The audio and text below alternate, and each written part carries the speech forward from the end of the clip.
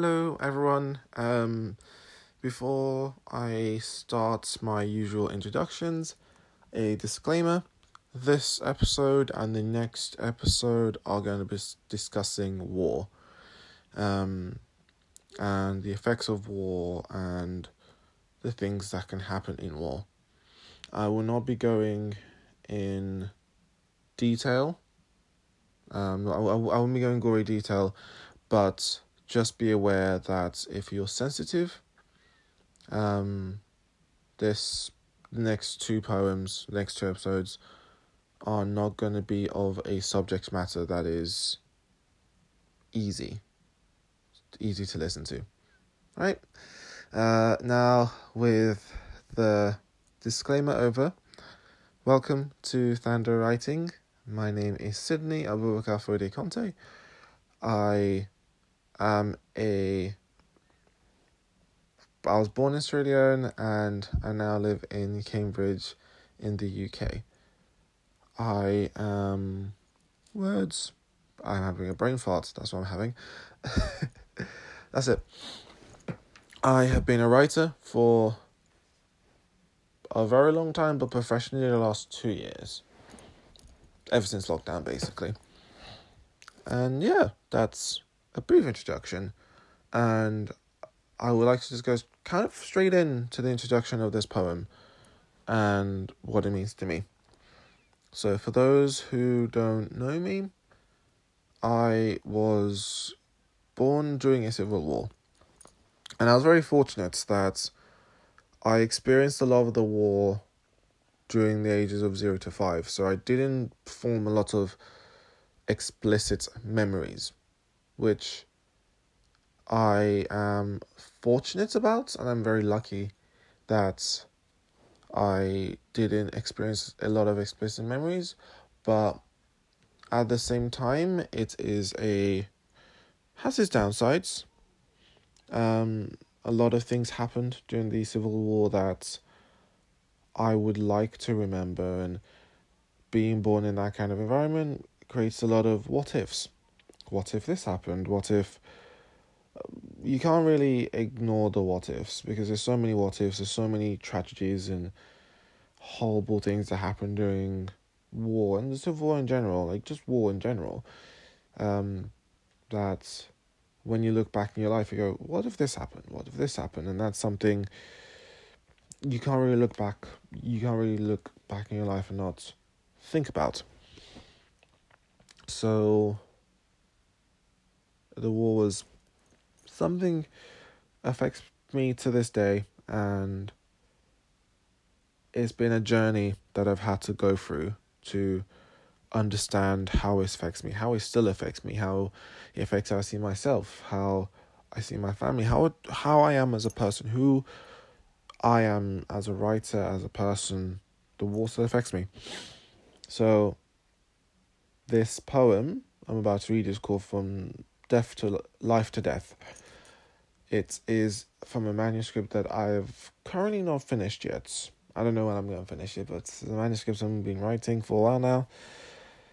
And it talks about how during war you can have experiences that are so bad, so traumatic. It's an environment that is not a lot of people in the West will understand or feel because they're not in a war zone. They're not in a situation where guns are flying by and every day you don't know if you're going to get shot.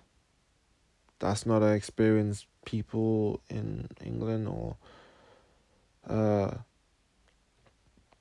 people, I think England and Europe experience.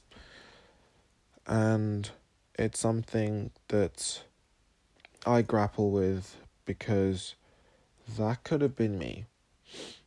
A lot of things could have happened to leave me in that situation. But even during those horrible situations, you have experiences that are, I won't say pure, but there's always some goodness and pureness in that environment. So this is where the life comes in. So I now introduce to you from the poem Life to Death.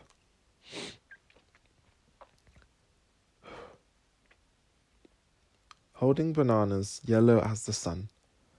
Excitement explores its way through my body, rejuvenating cells that are used to sorrow.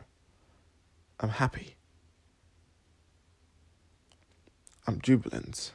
I am blessed. I have a blessed family to be meeting with my family all the while the sun is in a lamentful mood.